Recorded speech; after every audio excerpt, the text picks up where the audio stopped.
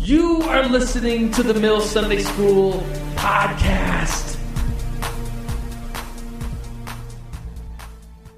All right, 2 Timothy 3, starting in verse 14 says, "But as for you," so Paul's talking to Timothy, "as for you, Timothy, continue in what you have learned and become convinced of, because you know those from whom you learned it, and how from infancy you have known the Holy Scriptures that are able to make you wise for salvation through faith in Jesus Christ." And in this verse, this next verse, 2 Timothy 3:16, like other 3:16 verses that are really cool, this one is really cool. You might have heard this before. First, 2 Timothy 3:16 says, "All Scripture is God-breathed, and it's useful for teaching, rebuking, correcting, and training in righteousness, so that the servant of God may be thoroughly equipped for every good work." This is a passage talking about the holiness and the God-breathed, God's breath on Scripture and the Word of God. So let's pray this morning. That's kind of a bigger topic for today of how we interpret and view Scripture as we look into church history and talk about the Reformation. So let's welcome the Lord here. God, we go before you in prayer, and God, we know that you are already here. You are all present, and you're here this morning. You're inside of us. Lord, let us recognize that as we study Scripture and study church history. Lord, we love you and we praise you. And Lord, would you put inside of us this knowing and this understanding of your word. God, open our hearts and our minds to you. We want to worship you and praise you with our thoughts and every part of us. So we love you, Lord, and we thank you. And everybody screamed, Amen. So this, I'm going to tell you a story quickly, kind of about this bumper sticker. Maybe you are annoyed by this kind of bumper sticker as well. Bumper stickers are just too simplified. You might be annoyed because it's Comic Sans font. And does that annoy anybody else? Just like, oh, it's so nice. And it has 2 exclamation points at the end. Does that annoy anybody else? You're just like, that's not proper English. Like when you're like texting someone, it's like exclamation, question mark, exclamation, question mark, question, exclamation, exclamation. Like, are you asking a question or are you making a statement? We have the English protocol in what these things are used for, so use them correctly. Anyways, so I'm not so much annoyed by the Comic Sans or the double exclamation, but just the oversimplified idea that if the Bible says it and you believe it, then that settles it. It's like, well, as far as bumper sticker logic goes, I see what you're saying, I see the point that you're making, but it's not that simple. The Bible needs to be interpreted. That's maybe the whole reason why Sunday school exists, that we are nerdy when it comes to the Bible, is because it needs interpretation, exegesis, hermeneutics, understanding, application for today. It's not as simple as the Bible says it, I believe it, that settles it. There was a book written a couple years ago in 2007. Maybe some of you have heard of it. It's called The Year of Living Biblically by A.J. Jacobs. Anybody seen this, read this, heard of this? A couple people. Came out a long time ago. It's basically this guy who's not a Christian. I guess he grew up Jewish, but he says this about his Jewish faith. He says, I'm Jewish, but in the same way that the Olive Garden is Italian. Kind of a slam on himself and Olive Garden at the same time. He's not that Jewish. He's agnostic, and after doing this experiment to write this book, he kind of says that he's a reverent agnostic, or a kind of an agnostic that comes to other people with faith with reverence. So he's a reverent agnostic is what he calls himself. So basically he takes a year and he kind of journals about this year. It says it's a year of living biblically, one man's humble quest to follow the Bible as literally as possible. So he starts off on day 1 making a decision. He gets up and says, okay, what should I wear? And it says in the Bible, in the Old Testament, not to make clothes of 2 types of material. Did you know that? It's like a random little verse in the Old Testament. And so he has to throw out all his cotton polyester blends. And so if we went around looking at your tags on your shirts, I imagine some of them would be blends. And if you wanted to live according to the Bible literally as possible, you would have to wear something else. He makes decisions like, kind of cool decisions like he's not going to gossip, not going to covet, not going to hate. he goes, at one point, halfway through the book, he goes to a snake handler's church, because Mark chapter 16 says that here's the signs that will follow a believer. They will touch snakes and they will not be harmed. And so if you're taking that passage very literally, and I would say maybe out of context, you would go to an Appalachian church handler, Appalachian snake handler church, where you would, praise and worship with like a live rattlesnake, and if it bites you, don't worry because you won't be hurt, but a lot of people have died, so that kind of stinks. He eats kosher, of course, because in the Old Testament it says, don't eat pigs, no bacon, too bad, no shellfish, too bad, you can't eat that. So he tries to live as literally as possible. He finds someone, he says in his book somewhere, he meets someone that is an adulterer. And what does the Bible say to do to adulterers?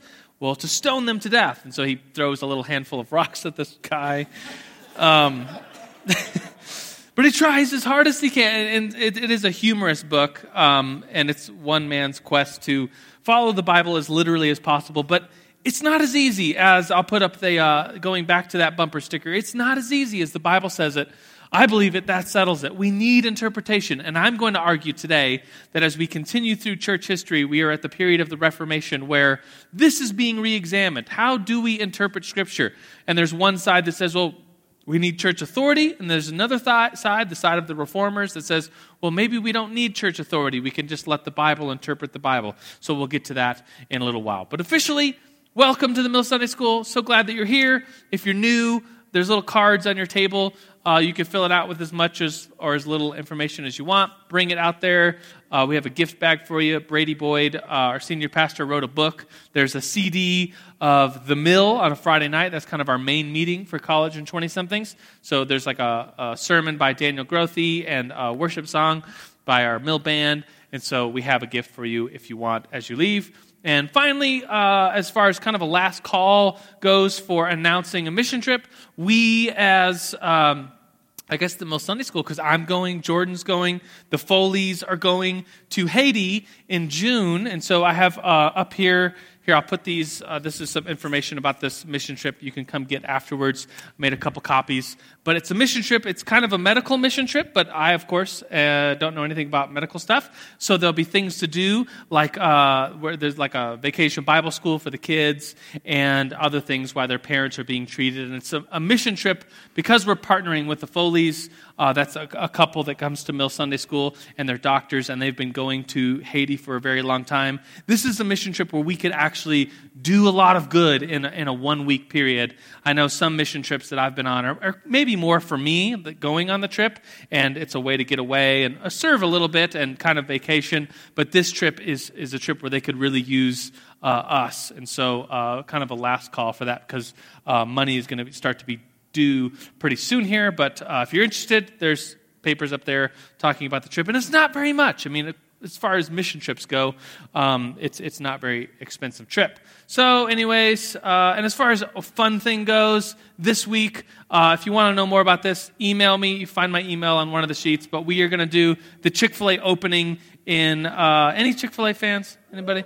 So if you don't know about this, I'll try to explain it in 30 seconds and move right along, because it's just for fun. But we're going to meet here at the church, go up to an opening of Chick-fil-A in Denver, camp in the parking lot for 24 hours. It's really fun. It's just a fun thing to do. It's like camping with everybody. Anybody else like camping? So if you like camping, anybody like free food?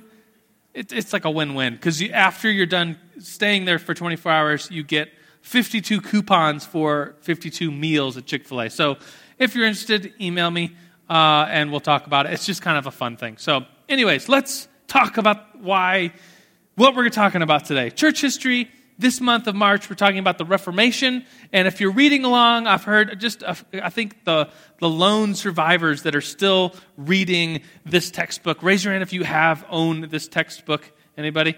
I see that hand. Raise them proud. Good. So we are, if you want an extra nerd assignment, here's a nerd alert for you. I just lost the thing. It just passed. Sorry. So chapters 25 and 26, chapter 25 is about Zwingli. Chapter 26 is about John Calvin, who we'll talk about next week. And so if that's where we're at in the book, if you're interested. But here we are, finally, reviewing what happened last week. We talked about Martin Luther. Do you remember when the guy came in? That was Aaron Higgins with the hats and stuff, and we hung 95 theses that Sasha Samuel wrote by hand. Do you remember that? So last week we looked at these 95 theses. Here's a picture of it.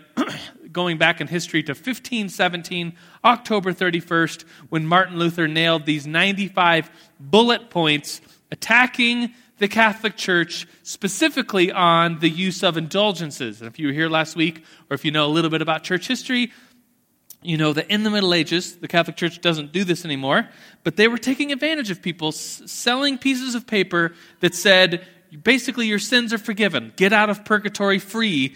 And not free, though. You'd pay like however much. I don't know, how much would you pay to get out of purgatory? Well, if you really believed it, you'd pay anything. It's like, oh, I'll give you $1,000. I'll give you my life savings. If this really meant that I'd be getting out of purgatory. And so the Catholic Church made a lot of money on people believing that they had the authority to get people out of purgatory. And Martin Luther says, not on my watch. No way. We need to stop doing this practice.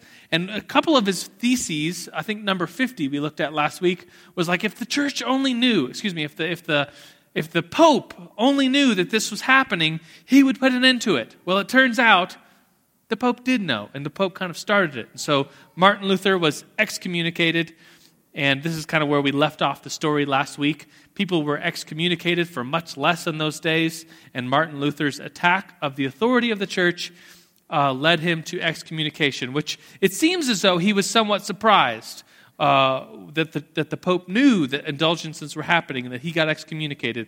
But as Martin Luther continues after this excommunication, he gets more and more strong in his ways. And then there's something called the Diet of Worms. Do you know what this is? It's not this. And so it's not, sick. It's not a bowl, it's not a diet like what you eat of worms. I had a professor when I was in seminary, I was getting my master's degree in church history, made this really long joke about how Martin Luther ate worms. And so I left really confused. I left like, so did Martin Luther eat worms or not? And no, he didn't eat worms. The diet of worms, I wish they would call it what it really is. And I guess another way to say it would be a meeting in the city of Worms, Germany. So Worms is a city, a diet is a meeting. So no worms were eaten. Can everybody leave here knowing that? Did Martin Luther eat worms or not? No, he didn't. He did not eat the worms. Worms is a city. Don't leave here confused. Worms is a city. There it is, and the little Google dot. And a diet, another way to say a diet, is a meeting, a council. Here's a picture of it. And by the way, you have a picture of it in your the cover of your notes, is this famous scene of this meeting in the city of Worms in 1521, where Martin Luther is brought before secular powers. And you're like, why was he brought before secular powers? This was a church thing. He offended the church. Well, in the 1500s and throughout the Middle Ages, there was no separation of church and state. Like, can you imagine getting kicked out of New Life for like disagreeing with some theology and then having to go down to the police department? Like, you have the right to remain silent. Anything you say, I can't. It's like, what? No. The church and state are totally separate. Well, not in Martin Luther's time. And so he stands before Charles, the Holy Roman Emperor. Those guys in the red and the white, those are the princes representing different areas of Germany. And there's Martin Luther in the middle, wearing all black. He's the one with a really cool haircut that has like the halo of hair. It's called a tonsure, if any of you want to get this. And it's a really ugly haircut, and it's meant to be, because it's like, I don't care what others think of me, I only care what God thinks of me. So if you want to do that and go get a tonsure, please take a picture and Facebook it so we can all share with you in that experience. But anyways, there's Martin Luther, and he says some really famous things. One of the lines he says is the sweet quote, so on the back of your notes, this is Martin Luther before the Diet of Worms, and he says, unless I am convinced by Scripture and plain reason, I do not accept the authority of the popes and the councils, for they have contradicted each other. My conscience is captive to the word of God. I will not recant anything, for to go against conscience is neither right nor safe. God help me, amen. And then sometimes historians add in this line, we can't totally make sure, we can't for sure accredit it to Martin Luther, but he says, in history, kind of folklore maybe, he says, here I stand, I can do no other. Amen. And so, anyways, there he is, standing before the secular powers of his day, trying to make a case for the Bible alone. We'll talk about this in a minute, but I thought for those of you that like movies, specifically old movies, there was the Martin Luther movie from 1953 has this scene, and it's like really intense as far as like black and white. He's just like the acting is a little over the top. But at one point he says, I'm attacking popery. And I wanted to explain that because you're like, popery? Like the potpourri incense? No, potpourri, like if you use that word, I had to look it up. It's like, is that a real use of the word potpourri? Yes, potpourri means things related to the Pope. And so it's a real word. So when you hear it, don't laugh. Or you can, but just know that it's a real thing. So anyways, without further ado, here's Martin Luther at the Diet of Worms.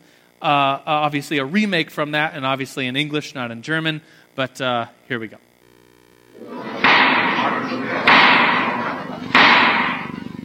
Dr. Luther,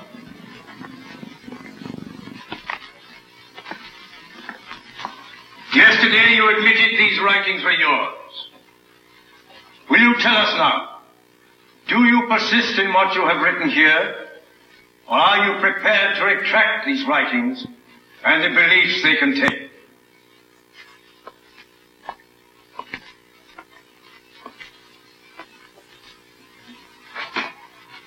I ask pardon if I lack the manners that befit this court.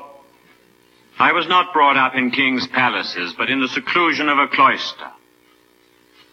I am asked to retract these writings, but they are of different kinds. In some I discuss faith and good works. If I were to retract these, I should be denying accepted Christian truths. In others, I attack popery and assail men who have afflicted the Christian world and ruined the bodies and souls of other men. If I were to retract those, I should be like a cloak that covers evil.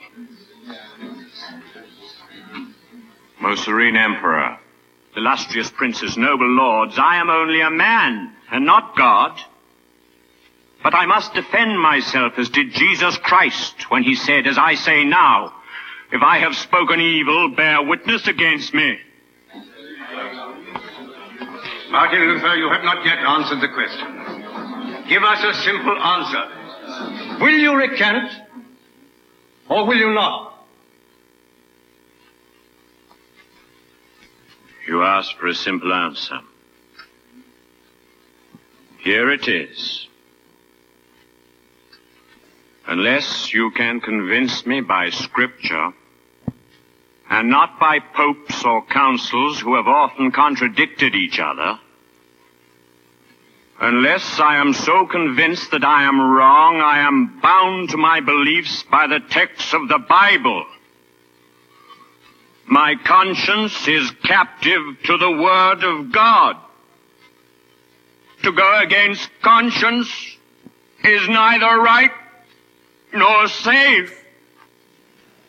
Therefore, I cannot and I will not recant. Here I stand. I can do no other. God help me. Amen.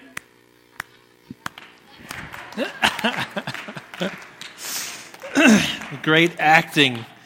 A little intense. So here's a discussion question for you to kind of think about that. So in what ways do you agree with Luther about the Bible? So he's saying the Bible alone, the Bible alone. not church authority. So in what ways do you agree with that?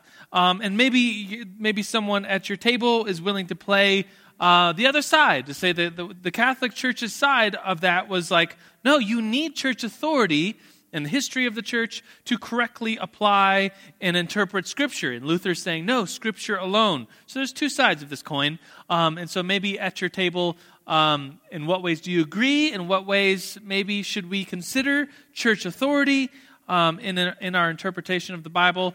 Discuss this amongst yourselves. If you're at a smaller table, jump into a bigger table. More the merrier, right? So ready, get set, discuss.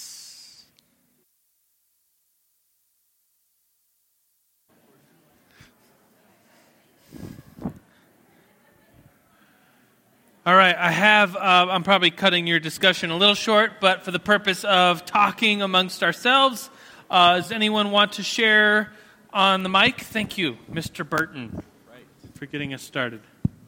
It works. Well, I'd have to agree most with Martin Luther about the fact that he desired everyone to be able to understand and read Scripture. Yeah. And that he shouldn't be for a few elite to be able to read and interpret Scripture, but for everyone. Good. Yeah, if you know a little bit more history, we'll talk about this today. Martin Luther translated the Bible from the Greek and Hebrew into German so that the average person could have read it, which is pretty cool. Mr. Higgins. So the average person is uneducated. What? Furthermore, limiting access to the Scripture ensures that heresy does not exist. So the supreme authority of the church is expected, nay, it is demanded, built upon the rock that is Peter, that Christ himself nominated and handed down through the generations to the Pope. So therefore, the Pope is the supreme authority, and therefore the church. So are you St. Patrick, or what was that? He was the Pope guy. Thank you. Thank you for playing the other side. A lot of us have Martin Luther as our hero, but he was rebelling against the church ultimately. So thank you for presenting the other side and the cool voice was. Go ahead. So I think that there should be a balance. Yeah. Because if you just went directly off of what the church authority said, you'd be like, okay, well, whatever they say you'd goes. You'd be a robot. Yeah. And then if you did away with any kind of church authority and just went directly off what you thought the Bible said, you could read a book like Song of Solomon and be like, okay, it's got to be literal. Sure. Yeah.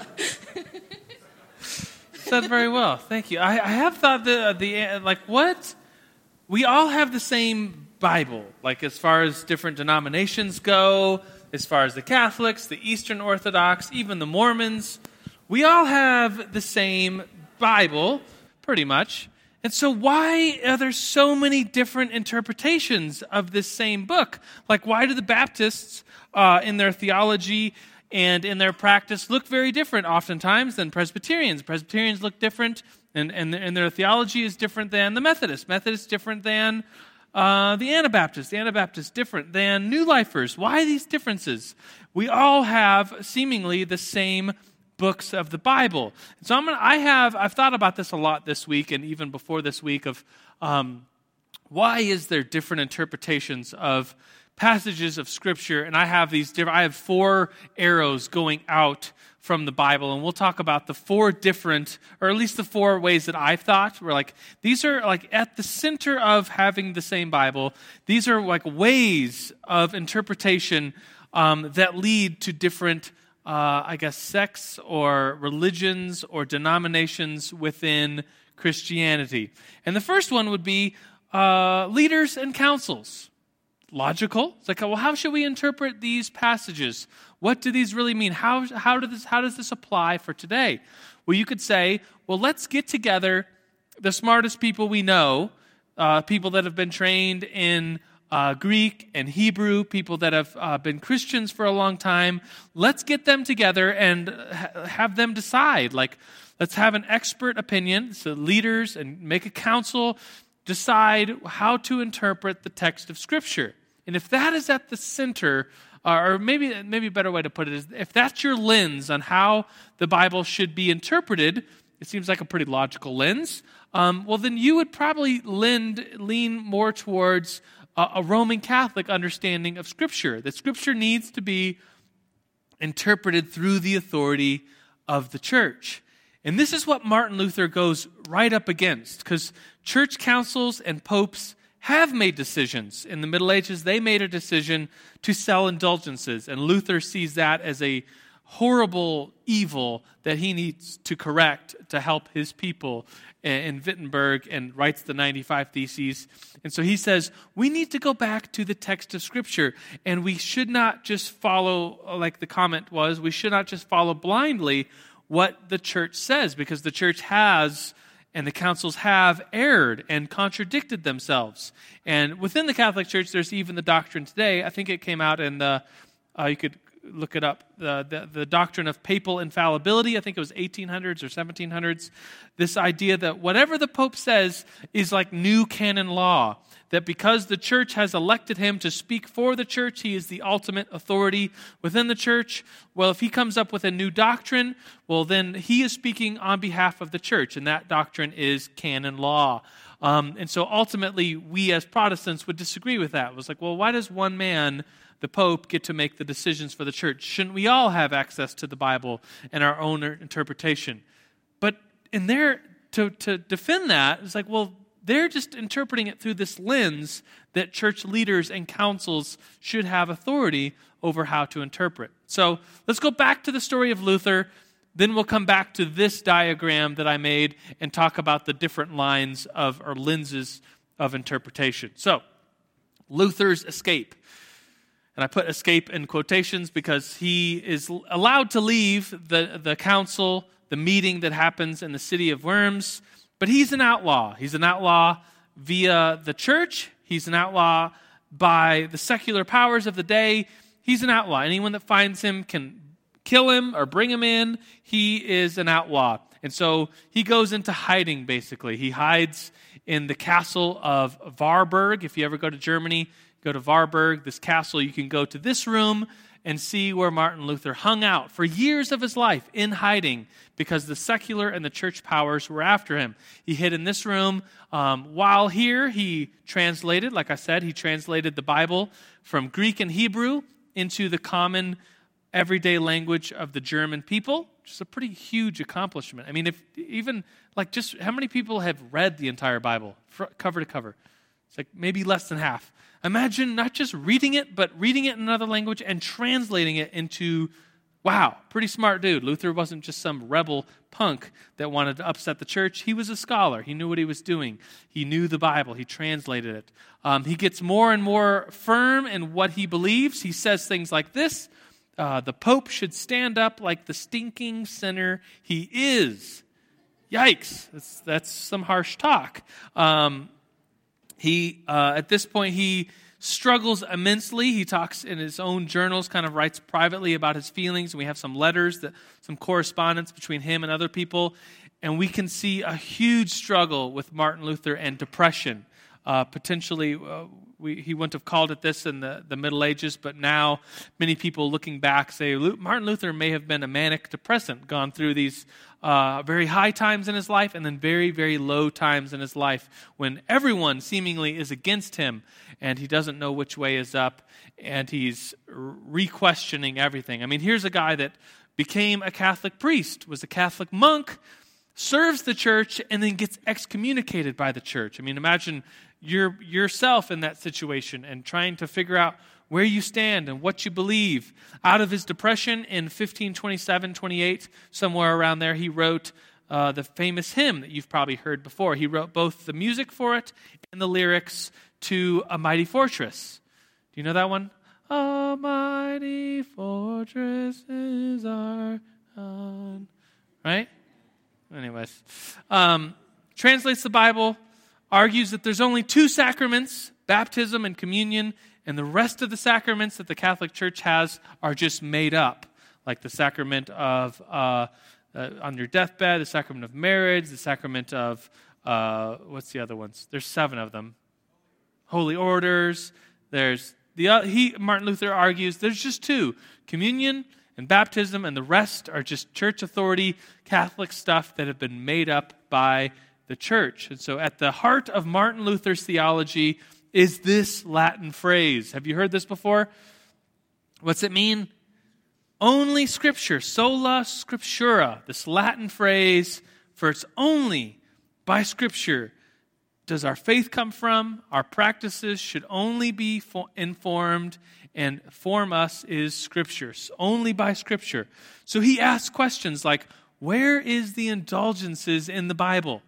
And if you've read the whole Bible, you know that, well, they're not in there. This is something made up by the Catholic Church. Martin Luther questions, he was a monk and a priest, and monks and priests in the Catholic Church don't marry. And Martin Luther questions that. It's like, where is that in the Bible? Why can't I get married? And so he meets a young girl, Katharina van Bora. That's a picture of her. She looks pretty cool, or kind of mean, either one. And they get married. She was so under Martin Luther's reform in Germany, like these ideas start blowing up. And Katharina van Bora was a Catholic nun. She leaves her monastery. She, breaks free. I don't know how that worked exactly. She becomes a Lutheran as part of this protest and as part of this reform. She meets the man, Martin Luther himself, and they like each other, so they get married. And she's, if you are looking for, I often teach church history classes and have students do reports. Pick a person in church history and do a report on them. It seems like every time I teach this Protestant Reformation, somebody in the class picks Katharina van Bora to do a project on a fascinating life and fascinating influence on Martin Luther and the church. So let's go back to this. This is where we left to talk about Martin Luther. Let's come back to this.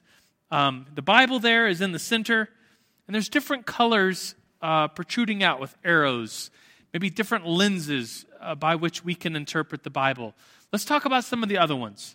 Because you might say, well, if we form a council and leaders of the church get together, well, then what's keeping them from, maybe dishonesty? What's keeping them from failing to interpret the Bible correctly? Well, another form of interpretation could be to say, let's go back to the early church fathers. The people who lived in the 100s, the 200s, maybe even the 300s, the people that knew the people that literally knew Jesus. Maybe they have some insight on how the Bible should be interpreted. He's like, well, that's a decent idea. That's a decent thought. I mean, the Bible says a lot of things. Like Jesus says, gouge your eye out if you commit lust. The Bible says that women must be silent in the churches. The Bible says women must have their hair covered in churches. And I'm looking around, there's lots of girls in here. Maybe just a few of you have your hair covered, so the rest of you are in sin. Just kidding. At least according to like a literal scripture interpretation, 1 Corinthians says women who comes to church must cover her head. Why don't we take that literally? Well, because, maybe we have the right to interpret it differently than it seemed in the early church. Maybe not. I don't know. I would say not. But how do we interpret the Bible? We could go back to the church fathers.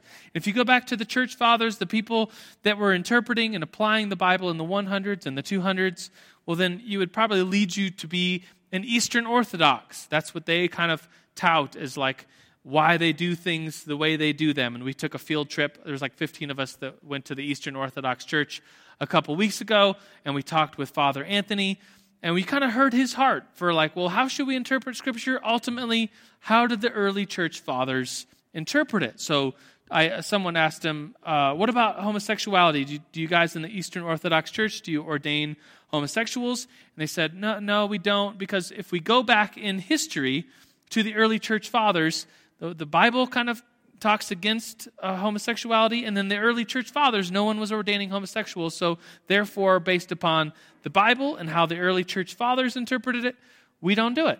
And then for the same reason, though, they don't ordain women, because the Bible talks against, it says women be silent, and then the early church fathers, they didn't ordain women, and so in the same way, they're trying to keep to the original early church fathers, the original church, as close as possible, and not making any changes for today as harsh as that may seem. So, one more. It's actually two more. The purple is more of a prophetic interpretation. It's like we have all these scriptures. How should we interpret them? Well, maybe you've heard someone say, well, I feel like God is leading us to apply this scripture to us for today. That's more of a prophetic interpretation of scriptures. Like, so let's not go back to let's not form a council. Let's not go back to the early church fathers. Let's just pray and ask that God would give us interpretation for today. And if you do that, the logical conclusion is that a lot of scripture would probably be more allegorical to you. Like, for instance, I've heard this a lot when applied to Revelation. How should we apply Revelation? How should we interpret this very confusing book? Well, prophetically, you could say, well, maybe, for instance, the seven churches talked about in Revelation, the Smyrna, Thyatira, Pergamum, Philadelphia, the other ones, those we can interpret prophetically to mean different ages of the church or different American cities right now. Like Smyrna is New York City and Laodicea is Vegas because it's not hot or cold, or I don't know. You could prophetically like sit down and pray and ask God for prophetic interpretation. So that would lead more to allegorical.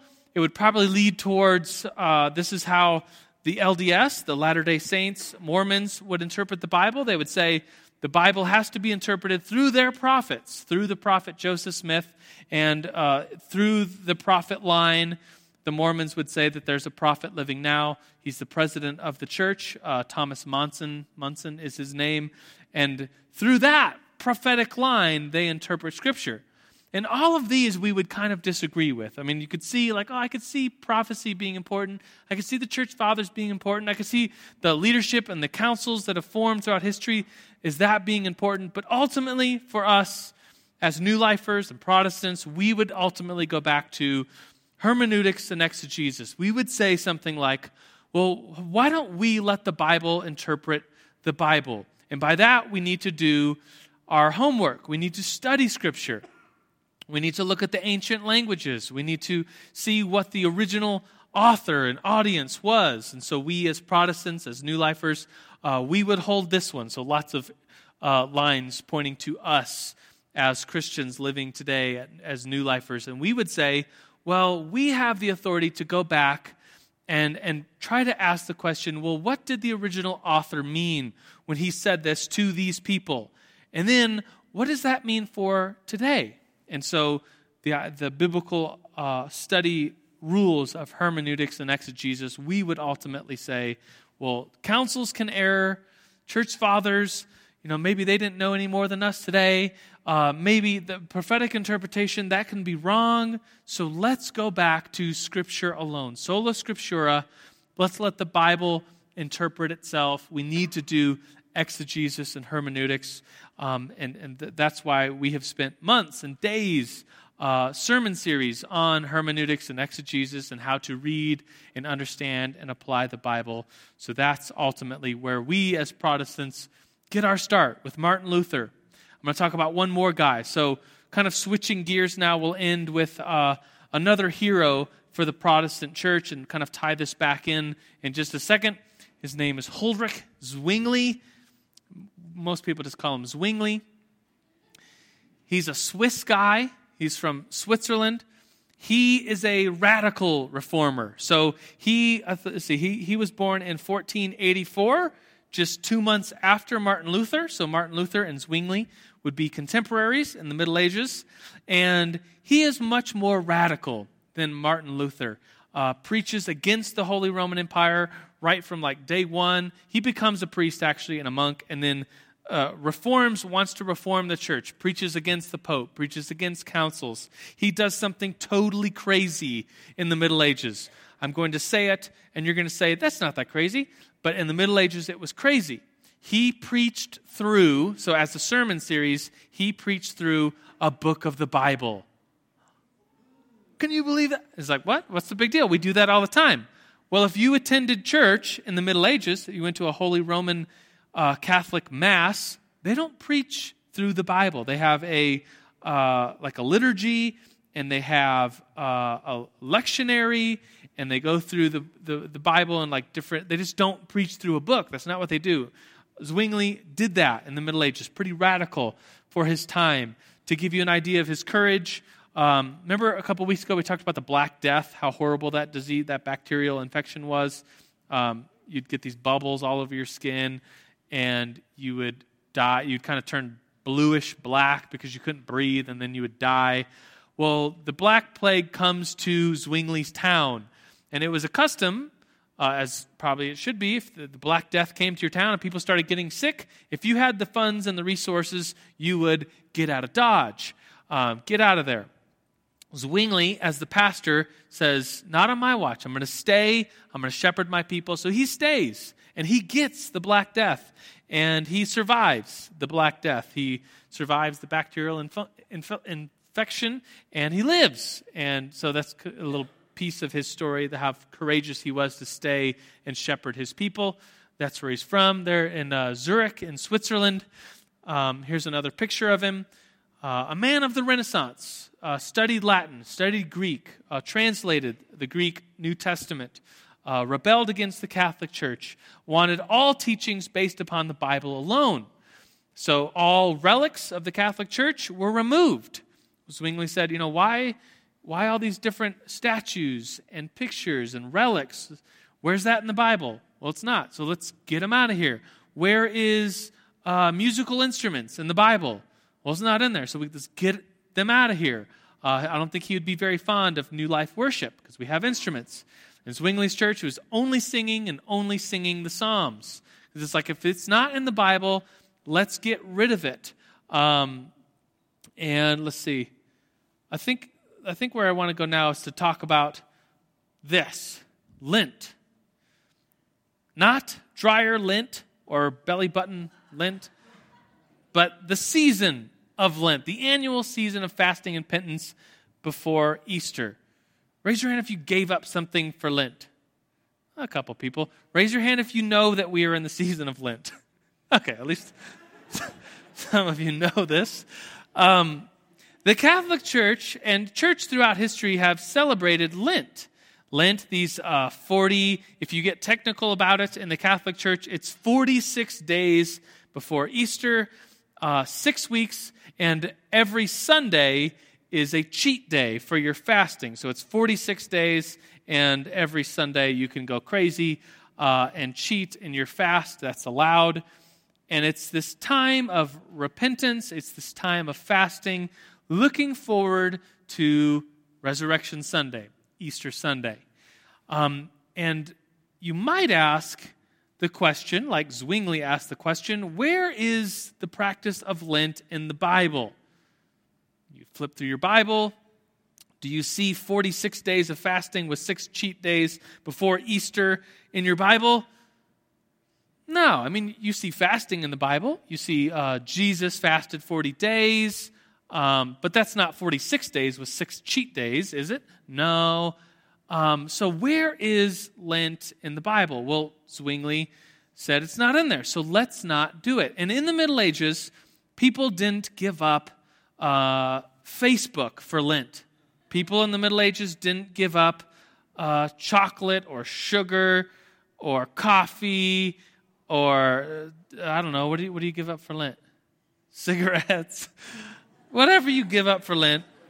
People didn't have a choice. Like usually most Protestants, if you give up something for Lent, it's probably something like an excess, like sugar or caffeine or soda or whatever you're giving up for Lent. In the Middle Ages, the Catholic Church said that you were to give up all meat products. You're basically to go vegan as a fast in the Middle Ages. If you're a Christian, you, by canon law in the Catholic Church, have to give up all meat, dairy, eggs. You go vegan for those 46 days, and then you get 6 cheat days. So that's why, if you don't know where the idea of Mardi Gras came from, or Fat Tuesday, it's like, well, you're about to go on a 46-day fast where you're not allowed to eat meat. So if you have any meat, you need to eat that and party it up because it's about to start a 46-day fast with 6 cheat days. And imagine yourself in, like, is there anybody a vegan in here? Nobody? Oh, no, not even one. Well, sometimes Grace and Madison come. They're vegans. And if you talk to a vegan, you're like, well, it's not that hard to be a vegan because we live in America and it's 2014 and there's like vegan butter, there's Boca burgers, there's vegan cheeses. You can get a vegan milk, like a soy milk. It's pretty easy to be a vegan. In the Middle Ages, if you're living, say, in Switzerland, could you get a hold of fresh bananas? Probably not. Could you get a hold of canned soups? No, there was no canning process. Could you get a hold of apples? Probably not, because Lent almost always falls right at the early spring, after winter. So the only foods that can last like 5-6 months throughout winter would be like grains and seeds. So there's no access to apples or fresh fruits or salads. Probably the only thing you had to eat would be the eggs that the chickens just laid, some salted meats that could survive, like some jerky kinds of things, or sausages, or freshly milked milk from cows. That's what you had to eat. And the Catholic Church in the Middle Ages says you have to give up all this stuff and become a vegan for Lent. And so I imagine, I can't really think of anything other than just bread for those 46 days that you had to eat. 40 days of fasting, eating bread alone. That's a pretty hard fast. And if you don't think that's a hard fast, try it for a week or two, not to mention 6 weeks of fasting. And I'm sure you'll agree with me that just a bread-only fast is a pretty hard fast, especially if you're in the Middle Ages. You're probably already hungry. There's no medical science like we have today. People got sick and people died. And by canon law, everyone had to do a vegan fast during Lent. And Zwingli says, where is this in the Bible? Where is this practice of Lent in the Bible? So Zwingli gets together and he throws a big barbecue, bacon, meat, just in rebellion to the Catholic Church, which kind of like, in some sort of conclusion here, it's like, should we rebel like that? Or should we kind of welcome things like Lent? I mean, here we are, the Mill is going over a series in Lent and preparation for Easter. Is that a bad thing? No, that's a great thing. Is fasting a good thing or a bad thing? It's a good thing. It's in the Bible. But the practice of doing Lent, it's not in the Bible. So what do we do with practices like that? Practices that are helpful but not in the Bible? What do we do with practices that seemingly hinder us, but they are in the Bible? So in conclusion, think about it like this. I'm kind of leaving you at a cliffhanger moment today because I want you to think about this. This is a very important decision of how you ultimately interpret the Bible. You know, we could all say, oh, the Bible says it, I believe it, that settles it. But what does that really mean as far as everyday interpretation? Well, as this pendulum swings, maybe there's two sides of this thing. And maybe there's even more. But on one side is this idea of sola scriptura, only by the Bible. And then, well, what about, the other side, the church tradition? And in history, we could say that maybe Lent has helped a lot of people, this practice of fasting before Easter. It's like people getting on this rotation of this church calendar and people fasting. That's good things.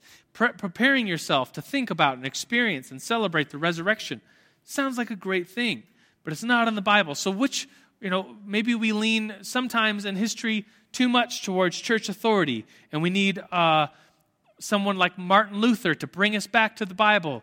And then sometimes maybe we lean too much upon like our own interpretation of Scripture. Well, like, this is my interpretation, and this is what I say. Well, what about what the church has been saying for 2,000 years? How do you have the authority to just be like, oh, it's just me and my Bible. I could interpret it on my own however I want to interpret it. Well, what about other people that have gone before us? We can learn from them. In fact, the whole reason why we're studying church history in the Mill Sunday School is because we believe we can learn something from our moms and dads, our grandparents, figuratively in the church, the people that have gone before us. So ultimately, as we close, I want to pray because ultimately we are all seeking God's knowledge. And we can find that, of course, in Scripture and by Scripture alone. But But I think we could also find God's working, God's will in the people that have gone before us. And so let's not throw the church tradition out. I think there's something we can learn from liturgy and Lent and things that are of church tradition and not necessarily in the Bible. And kind of this question of like, well, how dare we, living, as individuals in 2014 say, it's just me and the Bible. All I need is just me and my own interpretation, however I want to see it. It's like, well, no, the church is important. So, Lord, we come before you this morning in prayer, and God, we ultimately seek you and your knowledge, and you're speaking to us and guiding us through life. And Lord, thank you for the text of Scripture. Thank you for these books, the Old and New Testament, that we have to conform our lives to. And Lord, thank you for history that's been written down, recording other Christians who have gone and lived before us, some of them making mistakes that we can learn from, and some of them glorifying you, that we can follow in their footsteps and glorify you and be the church you've created us to be. So, Lord, we praise you and we worship you. Amen. Amen. All right, friends, go in peace. Peace out. We'll see you next week. We'll talk about John Calvin. Thank you for listening to the Mills Sunday School podcast. You can find more information at www.themillonline.org.